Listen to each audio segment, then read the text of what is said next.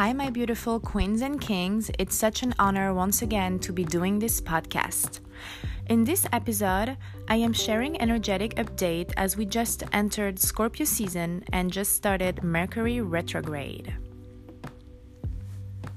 Mercury retrograde has a bad reputation, but truly it's just looking at it from one side of the coin.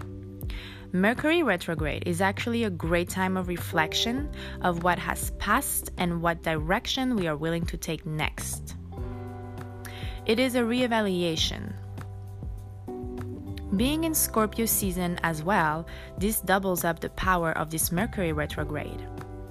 Scorpio season is all about burning what no longer serves us, what no longer is for us.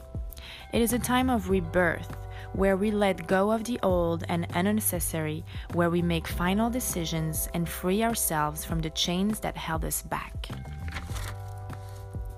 During this month of November, the veil between our world and the spirit world is very thin. So pay close attention to aha moment of clarity and truth coming to you, as it is your angelic, galactic spirit, loved ones that passed on, whatever feels or resonate with you, trust it. It is divine guidance. We as humans love to already know the truth, yet turn a blind eye to it. We know certain people or situations are simply not fulfilling us, yet we stay giving energy to it in hope that it will return back to us one day.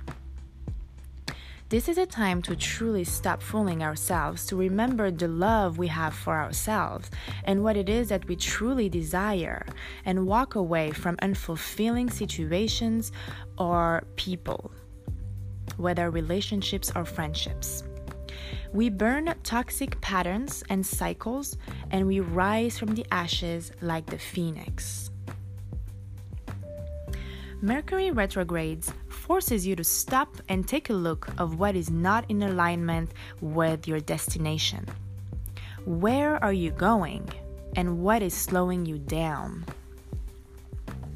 If you keep feeding the wrong situations or people using your life force energy, you'll end up dry and exhausted, and it will become a major issue to move forward as you are carrying a heavy burden. Be aware of your energetic currency and stand your ground. You cannot give your time to someone that does not value you or respect you or is loyal to you. You gotta once more love yourself enough to subtract yourself from environment that are low vibration.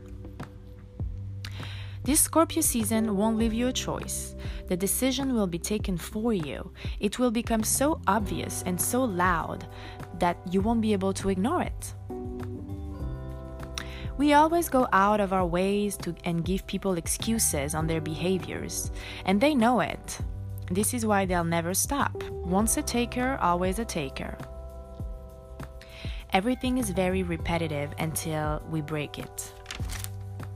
Life is a spiral, literally a geometric spiral, a cycle of birth and death. You will keep attracting the same experiences and be stuck in the same loop unless you become aware of this specific loop and decide to make a change. Awareness is light over darkness. In the tarot, Scorpio is represented by the Death card that everyone is so scared of. But we die continuously in one lifetime. We die every day as we undergo inner transformation. We fear change in all shape or form, and we hang on so tight to what feels familiar, because familiar feels safe, but it's an illusion that the mind creates simply because we fear the unknown.